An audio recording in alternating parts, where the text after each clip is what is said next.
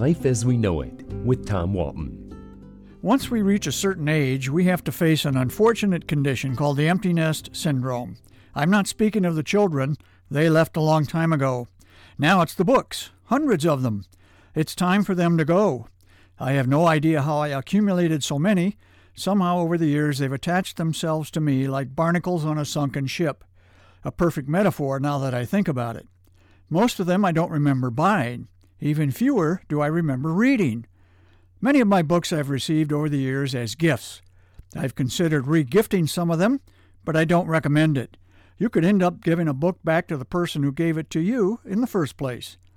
He may have re-gifted it himself, and if he didn't want it the first time, he certainly doesn't want it the second time. Only when you see the contempt on your recipient's face will you realize you've committed a grievous faux pas. Not a good idea. You're better off using the book as a doorstop. Besides, when you are gifted a book, there's an unspoken but implied assumption that you will actually read it, and soon. I don't need the pressure. Books, read or unread, affect our lives in profound ways. If you want to sound like an intellectual at a cocktail party, just say that you read a lot of Kafka, even if, like me, you don't know who he or she is. That's a joke. Katerina Kafka is one of a kind, right? I'm not sure my Kafka ploy fools anyone. Until recently, I thought Wuthering Heights was a suburb of Cleveland. I've always had a love-hate relationship with books. Evidently, I love to accumulate them and hate to read them. So I developed a routine you might want to try yourself. Just read the first chapter and the last. Everything in between is just details. The first chapter introduces you to the important participants. The final chapter tells you how they all made out. What more do you need to know? When picking out a book, consider its length. My personal limit, at least for a work of fiction, is 400 pages, and that's pushing it.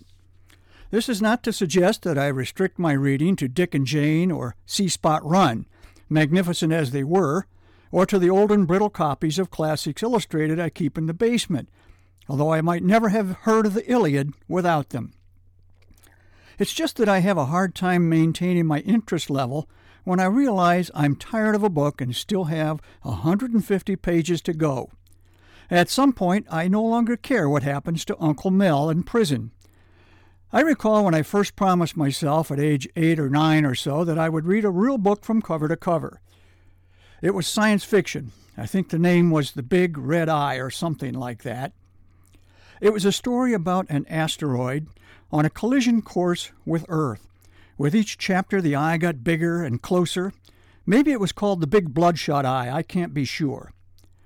Now that I'm in a divesting mood, I'm hauling my books to the library, hopefully for others to enjoy, or at least pretend to.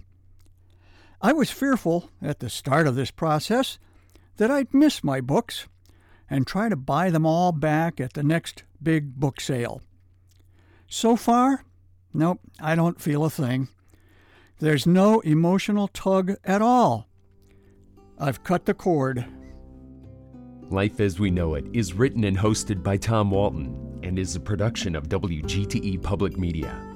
Life as We Know It with Tom Walton can be heard on WGTE FM 91 every Monday afternoon during All Things Considered at 5:44 p.m. Or hear past episodes at WGTE.org/life.